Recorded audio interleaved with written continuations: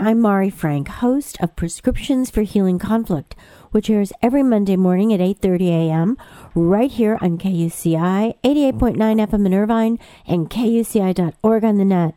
I'm also pleased to present the weekly segment of Orange County Sheriff News and Safety Tips, and we are welcoming back Quyen Vuong, who's been a deputy sheriff with the Orange County Sheriff's Department for 13 years, and for the past 4 years, he was assigned as a school resource officer in the city of Mission Viejo.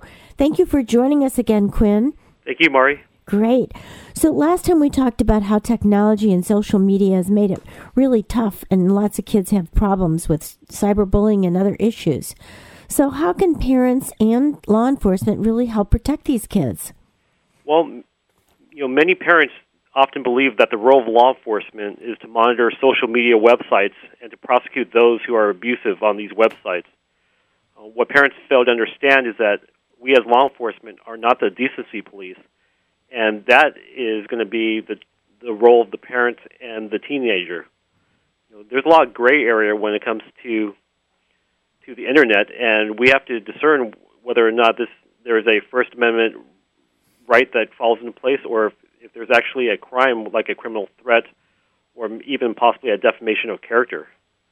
The best thing a parent can do to protect their child online is to actively supervise them. A parent cannot just install a monitoring software and expect that to keep their child safe.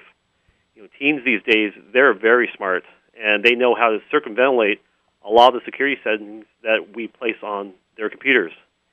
The best thing a parent could do is to have an open dialogue with their child and to educate them, not scare them, but educate, and talk to them about the realities of the Internet and what's out there, like online predators and being a subject of cyberbullying.